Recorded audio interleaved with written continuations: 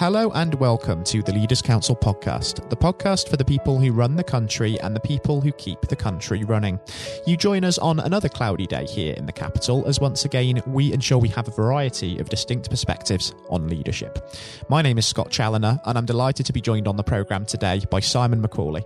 Simon is the owner and chairman of Anglo Recycling, a business in Lancashire's Rossendale Valley which recycles clothing, virgin carpet and jute sacking, materials which normally would go to landfill. It also manufactures over 150 different products of its own. Simon, very warm welcome to you and thank you ever so much for taking the time to join us on today's programme. Thanks a lot, Scott. Thank you, Simon. It's a real pleasure having you join us.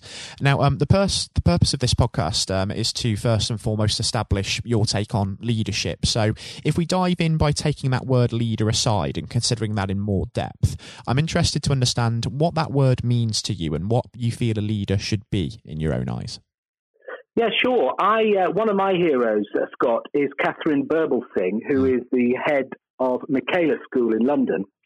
And she's just edited a book called The Power of Culture, talking about the school. And she actually commits a chapter that she writes herself to leadership. And she heads the chapter Servant Leadership. And she starts the chapter by quoting from Philippians, chapter 2, verses 3 to 4. Do nothing from rivalry or conceit, but in humility count others more significant than yourselves. Let each of you look not only to his own interests, but also to the interests of others. So I think what Paul in the letter to the Philippians is getting at there is that actually we should try and put others ahead of ourselves. And we're very fortunate to have the Queen who has sort of displayed servant leadership, I think, with great effect for goodness knows how many years. And I think Miss Birbalsingh also gets that very well. And she talks in the chapter about putting the staff alongside herself, taking decisions with her staff. And I think, I try and do something similar. I'm not saying I'm, particularly successful at it, but it's all about kind of, it's not about you as the hero, it's about your team. And you as a leader are trying to get the best out of that team. And that's what I attempt to do. And thinking about your sort of personal leadership style, Simon, how would you go about describing that? I think, as I've tried to describe, really, that I'm the chairman. It's important to work with my team to work out the right strategy for our business. But actually, it'll only be delivered if my colleagues use all their different sets of skills to best effect. And that's what I've got to try and do, is to help them to best do that. And leadership is something that I think we've needed now more than ever, haven't we, in a time of crisis with COVID-19, the pandemic that's, of course, emerged in real earnest this year. And it's been uncharted territory for us all, and today's generation of business leaders of institutions, governments as well, they've all had to step up to try and chart a course through this unprecedented crisis. For a business in your profession, Simon, of course, recycling, how has it been navigating the challenges that the pandemic has thrown up? Because I can imagine that it's not left you completely untouched either. Yeah, no, it was pretty scary in April. Our sales went down to 35% of budget.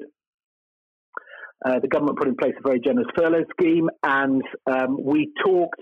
I've never done so many briefings with staff, but it was important because everybody was frightened, everybody was anxious. Not only about the pandemic, but also about their future, because I think people were very concerned, thinking back to March, about what would happen with their jobs, etc., etc. So we asked people if they would be prepared to volunteer to carry on working. Our two biggest customers had indicated they wanted to carry on, and we needed to make sure that we served them for the long-term future of the business. So I was fortunate that we had loads of volunteers to carry on working. We've got a great big old mill, so we were able to do all the socially distanced stuff and just to take care for our staff. We started with, we reduced down from 40 people to 10. And we've been gradually building since then. And I think that some of the things that we've attempted to do was to focus on working together. It was a time of great anxiety. People had different views. There was a lot of uncertainty about the pandemic. How dangerous was it, et cetera, et cetera. And I felt that we needed to come together and try and establish a consensus between us and work together, not only ourselves, but also with our suppliers, who were also very important to helping us to keep going. And it was not a time for conflict. It was not a time for disagreement. It was a time for coming together. And we've done our best with that. I'm not saying we've been perfect, but we've done our best with that.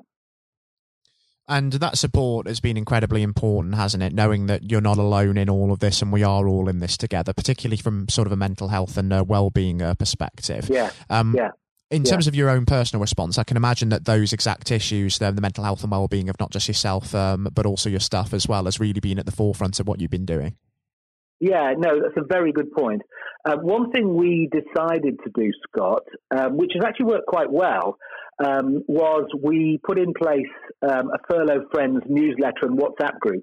So before everybody went off on furlough, the team, the 30 that weren't going to be working from day one, we set that up. And that's actually worked really well because I have been very conscious that whilst it was very demanding for those working, and it has been demanding, it's been intense, there's been anxieties, all kinds of anxieties alongside the normal business ones, it was also an anxious time for those not at work. They were stuck at home in a very unusual situation, not quite knowing what was going to happen. So we've done a weekly Friends Furlough newsletter, which, and we've tried to kind of stay in touch. And look, I'm not saying it's been perfect, but we've certainly felt that when staff have come back, they've, in general, responded with alacrity. And we've had a really good response from staff as and when we needed them, because it's been quite unpredictable to work out when we were going to need to bring people back. And we've often had to do it at quite short notice. But people have been tremendous. But I think it's been, and I think we're becoming increasingly aware of this, that it's been a tough time for people. And there's been a lot of anxiety out there, and I think it has put a lot of strain on people's mental health. Yeah, I absolutely agree with that. Yeah. And of course, you've talked about how you've responded as a business, putting those new measures in place. But in terms of the government guidelines to continue operating safely, just given the amount of debate there's been about just how clear they've been, have you been satisfied throughout that you've known exactly what's been expected of you? Yeah, look, I think. It's been a tough call for the government. I think they panicked a bit up front and slightly overreacted, but I can understand at the end of the day. It was very uncertain at that time. The World Health Organization was talking about the death figures being pretty horrendous. Happily, it's not turned out to be anything like as serious as the World Health Organization said. But I think, in general, the business department's done a pretty good job. I think education, I'm not quite so sure about. It feels like the education department instructions have been unbelievably complicated for schools. But I think in general for business, there was something like a 50-page document that came out in May. We've been able to follow it reasonably sensibly. I think the department's done a pretty good job, actually. And, I said to the staff we would, obey the letter of the law. We have done that all the way through, but we've tried to be entrepreneurial as well alongside that to look after our customers as best we can. And would you say that reflecting on the experience of managing the pandemic, that there's anything that you've learned from this experience? Yeah, look, that's Scott. I'm learning all the time. I'm a little bit older than you, and I've been in business for quite a lot of years. But you learn all the time, and business throws up all kinds of stuff from time to time. But I suppose the one thing that we've really tried to do is to look after our customers, because whilst the staff were very anxious about the pandemic in the early briefings, they were also anxious about their jobs. And so we've really tried to get the balance right between safety of staff and bringing people back to work, because we recognised there was a small risk from bringing people back to work from the pandemic. But we had to balance that risk. And I guess in business, you're often operating without all the information you need. And you've just got to do the best with the information you've got. And, we've said to staff, look, we're not promising we're going to get everything right here, but we're doing our best. And the staff have been very understanding and sympathetic to that, because it's felt like a big weight on my shoulders and the shoulders of the team at Anglo. And keeps you there's always new stuff coming around the corner, Scott. I really liked your response to that question, Simon. Reason being is because I think you're absolutely right. It's a constant learning process. Even after so many years of experience in business, you're never a finished article, are you? And thinking about all of that experience that you have accumulated throughout your years in the business environment, if you did have to give some advice actually to somebody who was maybe about to start their first day in a leadership role at a firm, what sort of advice would you give them? Be humble. What I've discovered in business, I've got lots of fancy qualifications from lots of fancy universities, but actually there's loads of stuff I don't know. My wife will tell you that I can just about change a light bulb, but I'm not very good at the other stuff. So, and I run a big factory with lots of complicated machines, and I haven't got a clue about that, Scott. So I've had to be very humble on the engineering front, but luckily I've got some great colleagues who know that stuff, and show humility. It's a bit of an old-fashioned virtue, but I think. Recognize that there are others who are going to be better at a lot of stuff than you, and listen to them. So those, I suppose, are the two words I'd use. Incredibly sound advice indeed. In fact, Nelson Mandela once said, "Surround yourself with people who are better than you," and I think that advice has been epitomised by that example for certain. And thinking now, God. Well, I'm not. Nelson Mandela was well ahead of me on loads of things, but. I didn't know he said that. That's good, actually. I like that. Yeah, I like that. Yeah. Absolutely. And reflecting on that, of course, it only serves that we also talk about the future just before we do wrap things up on the programme today. Yeah. Having thought about how the pandemic has panned out thus far, what do you think is on the horizon for yourself and for Anglo Recycling over the course of the next 12 months as we adjust to the new normal? And along with that, do you think any features of this lockdown period could become a permanent ways that business does operate? Yeah. Well, look, I mean, we're back to 85% of budget. I'm pretty sure we will be able to get our business back to where it was before the pandemic, or there or thereabouts. But we're also aware there's going to be a recession around the corner. But we're looking for opportunities because everybody's handled the pandemic in different ways, and we think that throws up opportunities for us. So we are talking to competitors, we're talking to people in other industries. There's just lots of conversations going on at the moment, and I think that's quite interesting because people have had a bit of time sometimes to reflect on their businesses, and they're starting to think whether they want to do things slightly differently, and I think that'll give us opportunities. Our biggest customer is John Lewis. They are making some big changes in their business, but I think that will throw up some opportunities for us because Sharon White's very keen on the whole sustainability picture and so on and so forth, and that will give us opportunities. So I'm quite excited about the future. Recessions do throw up opportunities, so it's not all bad. They do, that's exactly right. There will be opportunities as a result of this sort of quite difficult and quite tragic time, no matter how difficult it has been. And, I think it would be actually fantastic, Simon, having you back on the programme with us in future just to see how things are getting on in the course of the next year. And hopefully there'll be some positive news to share about what the business is doing. Well, that's very, very generous of you. And, after making that prediction, Scott, I better work hard to deliver some of those things. It would be absolutely wonderful to have you back on the show in future, Simon, for sure. I've really enjoyed having you join us today. It's been a fantastic discussion. And most importantly, do continue to take care and stay safe with all still going on, because there are still several different ways the pandemic could ultimately pan out. So let's just keep our fingers crossed that it's going to be upward from here. Thanks, Scott. Thank you very much indeed, sir. That was Simon Macaulay speaking, owner and chairman of Anglo Recycling. Coming up next on today's programme, I'll be handing over to Jonathan White for his exclusive interview with former England cricket captain Sir Andrew Strauss. Since retiring from playing, Sir Andrew has become the Director of Cricket for the England and Wales Cricket Board. However, during his playing days, he joined an illustrious club of just 3 England captains to have secured the Ashes both at home and away in Australia, as well as racking up the second highest number of Test victories for an England skipper in history. And I hope that you enjoy listening just as much as Jonathan relished the opportunity to speak with Sir Andrew. All of that is, of course, coming up next. Hello and welcome. I'm Jonathan White, and today we are joined by Sir Andrew Strauss, former captain of the England cricket team and former director of cricket at the ECB. Sir Andrew, thank you very much for joining us today. Real pleasure to be here. Thank you. The pleasure is all of ours. And you've had a distinguished career, as I said, both on and off the pitch in English cricket, recognised not least with your knighthood for services to sport just last year, so congratulations on that. Yeah, thank you. Now, there have been ups and downs in the career, like any career, including public and private disagreements with certain individuals. And on that front, I think what everybody wants to know, have you finally forgiven Marcus Trescothick for giving you that stupid Lord Brocket nickname? Well, my recollection was that it wasn't Marcus Trescothick who gave me that nickname. It was actually Mark Butcher. He's to blame. You know, I think there were a lot of people. It was the senior England teams at that time who wanted to sort of put me in my place and make sure that I didn't get above my station. So thankfully it didn't particularly stick other than within those group of players. And you really did try and get on their nerves by getting above your station because, of course, in your first outing, you went on to score 112.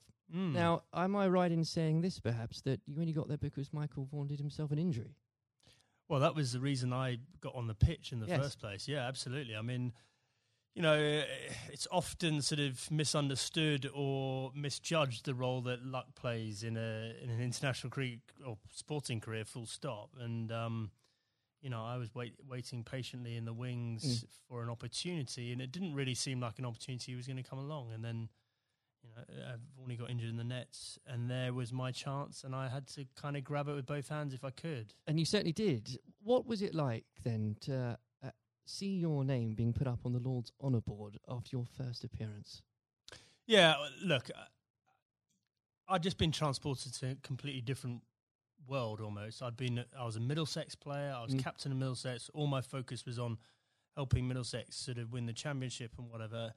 And then a week later, I've scored a test century, which is something I'd always dreamed out, you know, literally all my life.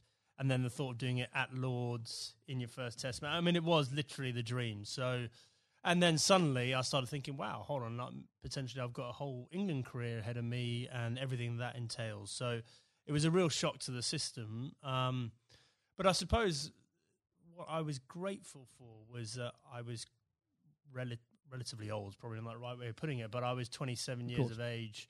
I was pretty comfortable with my own game. And I was also, I think, mature enough to understand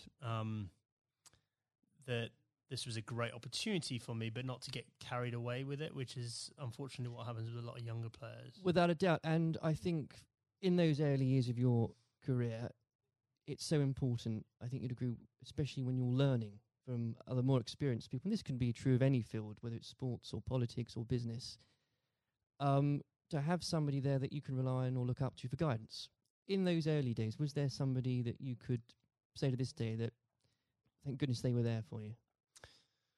Well, I think in preparing me for international cricket, Justin Langer was a massive source of advice for me. So he was captain of Middlesex a couple of years beforehand and really helped me understand what I needed to do to get there. But then I think on the day-to-day basis, my wife Ruth played a huge role, you know, just in terms of, because I think there is that real danger that you get carried away with it and you think international sport in that goldfish bowl that, you know, you're more important than you were previously, or that whole world is the real world. And obviously all we know is that the real world, nothing's changed other than other people's perception of you. And you need that grounding. And again, that can be true of so many different areas of life. I think so, yeah. I mean, very easy to get caught up in it and end up doing different things, being with different people, sort of trying to enjoy everything that goes with international cricket rather than focusing on the actual international cricket. And itself. In those early days, Andrew, there were lots of examples where you could have got carried away because that team accomplished so much. I think for a lot of people, the 2005 Ashes series is one of the greatest sporting moments of this country's history. Now, we could chat for hours about that, but I know I wouldn't be allowed to, and you've got other places to be, so we can't do that. But if I may, I would love to ask what your highlight was personally for that, but perhaps more importantly, as a team, how were you able as a group to deal with the pressure no doubt you were feeling? Yeah, well, the pressure is like nothing else that I experienced before or after, because, you know, I think it's easy to forget how how much of a holy grail the Ashes was back then. You know, we hadn't won it for so long, and it seemed like we'd come up against these invincible Australian teams year after year. So, you know, the closer we got to it, the harder it became. I remember Ashley Giles walking into the dressing room for I think it was in the final day of the series, and I looked at him and he looked absolutely terrible, like just white of a sheet, grey. He looked like he'd aged about 5 years. I went, God, Charlie, you're not looking too good. And he went, yeah, it's not surprising. I haven't slept for 8 weeks. And I went, well, join the club. You know, and I think we'd all been sort of living this behind our own closed doors. And it's just an extraordinary thing. And without doubt, the highlight was, number one, drawing that game at the Oval to make sure we won the Ashes, but also the day after, you know, that open-top bus parade around London, and to understand that we'd broken out of the cricket bubble, that just general sports fans or just people that were interested in seeing England win at something were all engaged and completely besotted by the whole thing. I think that's such a key point now, because there were so many people back in 2005 that may have not even given cricket a second glance, and it put a whole new generation, especially of children, school kids, into loving that sport. And so beyond the actual competition itself, what a fantastic thing to be able to say was accomplished for absolutely.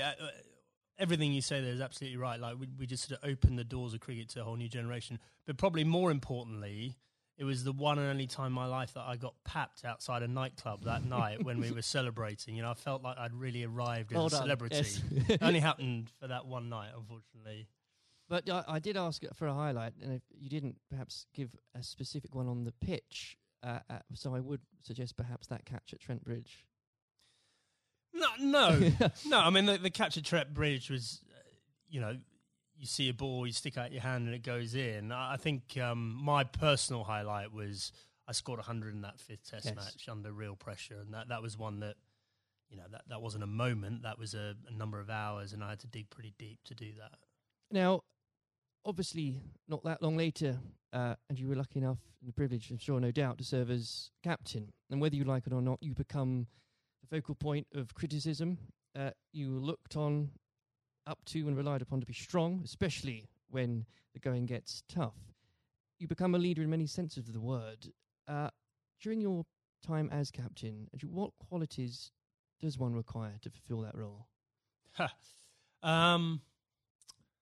Well, a fair amount of resilience for starters. You know, you're absolutely right. You know, I remember when I got the role, it did feel like the biggest sort of poison chalice of all time, and that, you know, sort of a litany of England captains had sort of been churned up by the job prior to me taking over. So there was that sort of realization this is going to be a tough thing to do, and you're going to have to dig pretty deep. But I think actually the most important thing was sort of just pushing all that noise to one side and just clarifying, okay, if I'm going to do this job, what is it that we really want to achieve out of this? And so suddenly that becomes a bit more exciting and a bit more enticing, the idea of, well, we can do something that's never been done before here, and I've got the opportunity to play my part in that. So, you know, I think that was a big part of it for me. You know, I think a lot of those qualities around leadership, I don't think you know you have them until you're in that situation. Absolutely. It's very hard to prepare yourself properly for those sort of situations.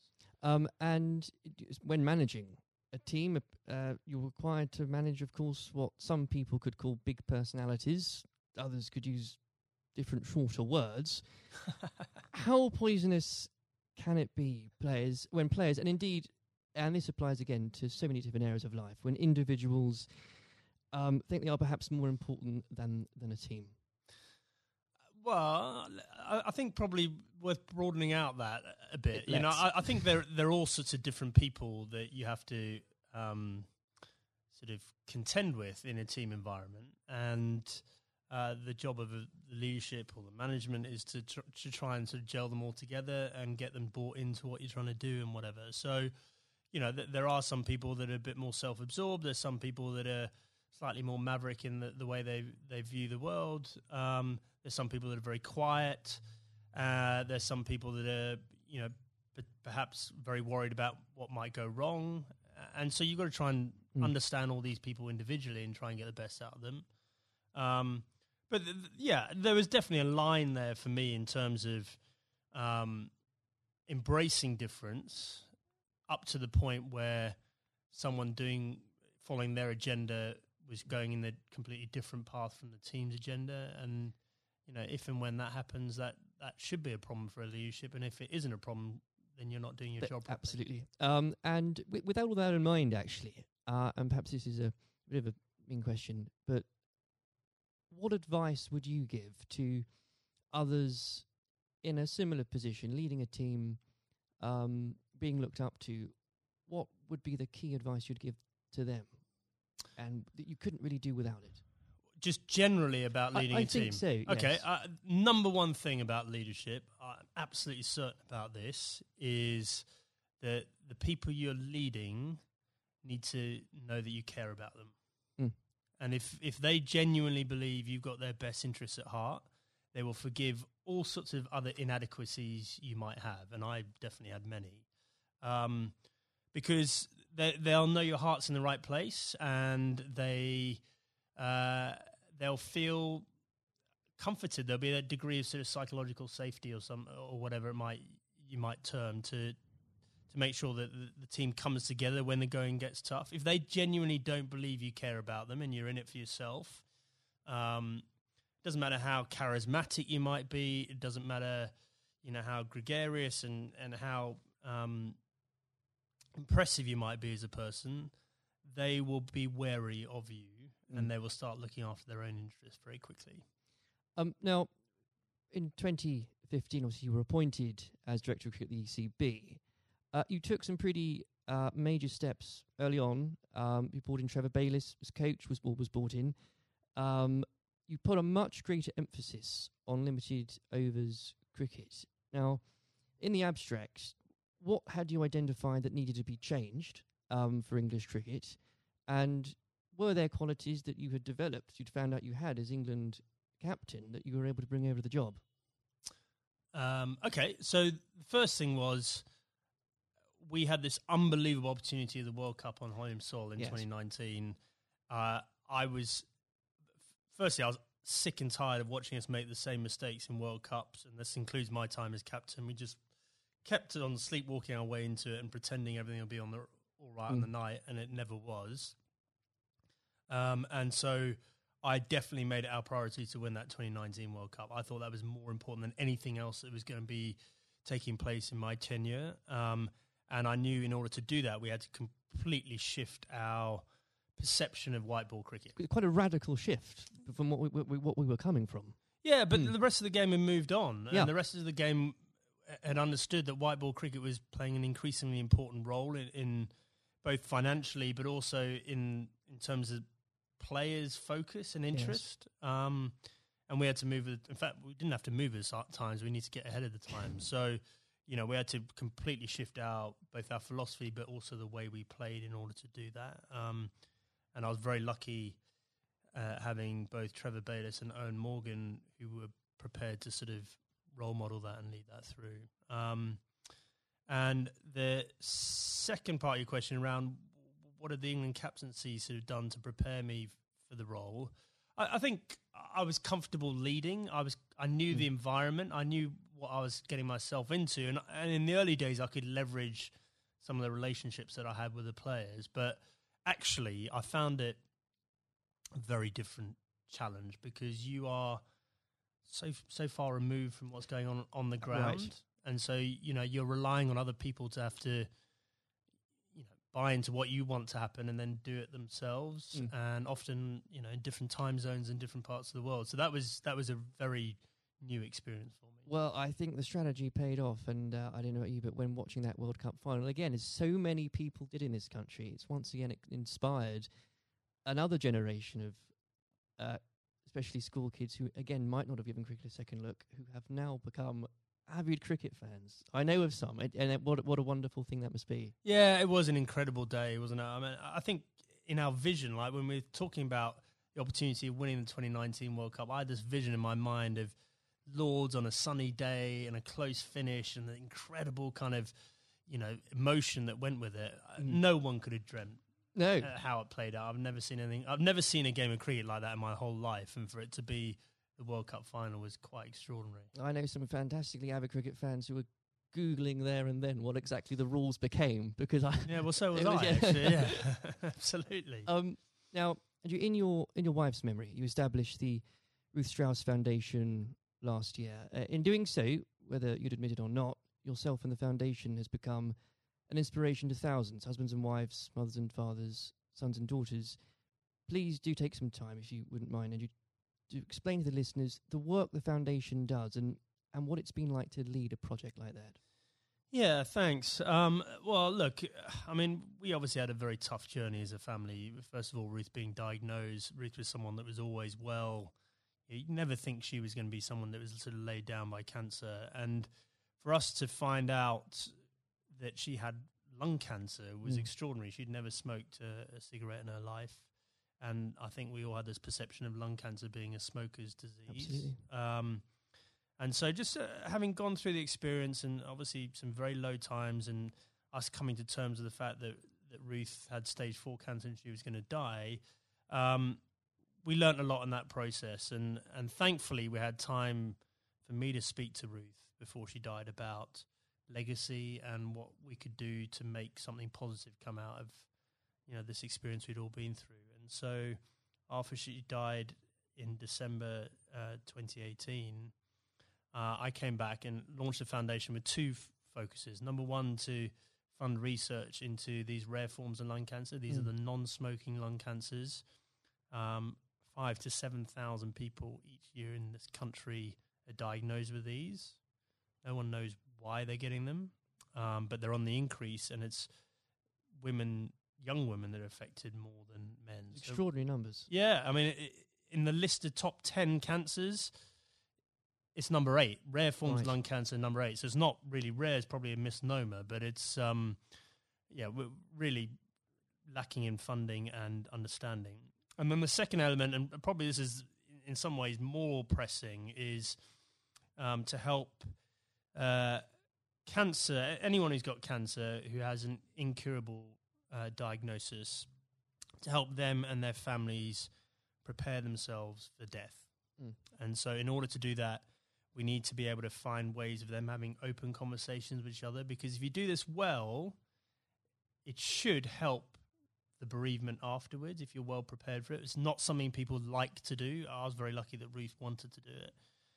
But also we have to have that debate about the taboo of death and, effectively how uncomfortable we are talking about it, and certainly how bad we are preparing for it. If you think for a moment about antenatal classes before you have your baby, like how we're preparing you for how your life's going to change, and we do nothing around death, even though we're all going to experience it in one way, shape or form. And, I think as a society we need to be better than that. We've come a long way in so many different areas, and especially around mental health.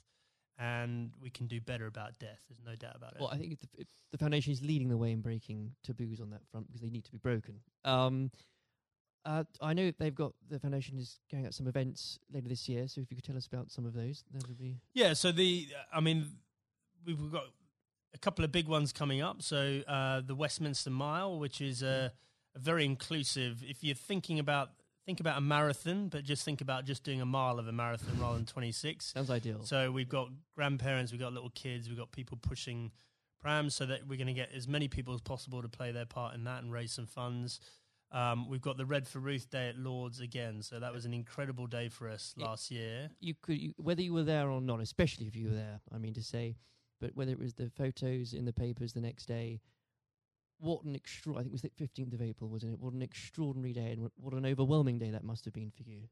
Yeah, absolutely. Well, I mean, an Ashes Test match is a big day anyway, and then for us to have that extra element of the Red for Ruth Day, and to see the wave of support, myself and the boys were incredibly profoundly affected by that in a good way. We felt so much love and support there. And then the foundation is directly benefited hugely by the funds raised. And we want to take it up a gear this year and make it more of a community thing, not just the the day at Lords. I even saw some of the stuffiest members of the MCC, Andrew, wearing red. So what an extraordinary thing. Yeah, well, a lot of them wear red trousers anyway, I fair. think. But absolutely, they were right behind us, and we really want that to be something that's embedded in the English summer, just like the McGrath Foundation Days in Sydney in Australia. Well, it's been a complete inspiration, and I very much hope we can talk about that perhaps late in a few months as well. Absolutely. Before we go, as I'm conscious of the time, it's also an exciting year for domestic cricket, not least because of the introduction of the 100, not without its critics, Andrew, I know you're a big proponent of it. The Blast has clearly shown that the short form of the game has brought cricket to a new and growing audience, exciting games. What do you say to those that ask, why do we need the 100 as well? So the 100 is the most important step forward in domestic cricket in this country ever. And the reason for that is that increasingly, there's two things. First of all, we need to break out of the cricket bubble. So the Blast followers tend to be the same people that follow other cricket. Right. And therefore, that's a small audience and potentially a declining one over time, even though the Blast sales are increasing. We need to break out of that and try and get more general sports fans into cricket. But more importantly, just the way the tournament's set up, and it's one game a day over a 6-week period, broadcasters will pay money for that.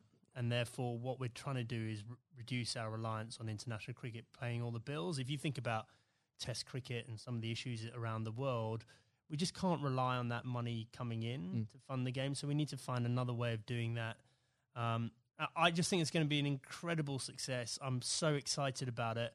I know there are people that are worried about it, but in 2 or 3 years' time, we're going to have our own short form tournament that will rival the Big Bash, and we'll be moving towards the IPL. And those are two enormous events out there, and we can have our own version of that ourselves. I can feel your enthusiasm for it. As an Essex fan, I'm still stumped as to, I think I'm going to have to choose between either supporting a team based at the Oval or a team based at Lords. And I'll get over that, but I'll have to do it. Well, surely it's got to be the Lords one, right? Of course. Yeah. Sanju, it's been an absolute pleasure discussing that and everything else with you today. Thank you very much. Cheers. This has been the Leaders Council podcast. Thank you for celebrating excellence in leadership with us. I've been your host, Scott Challoner. Until next time, goodbye. Thank you for listening to our podcast.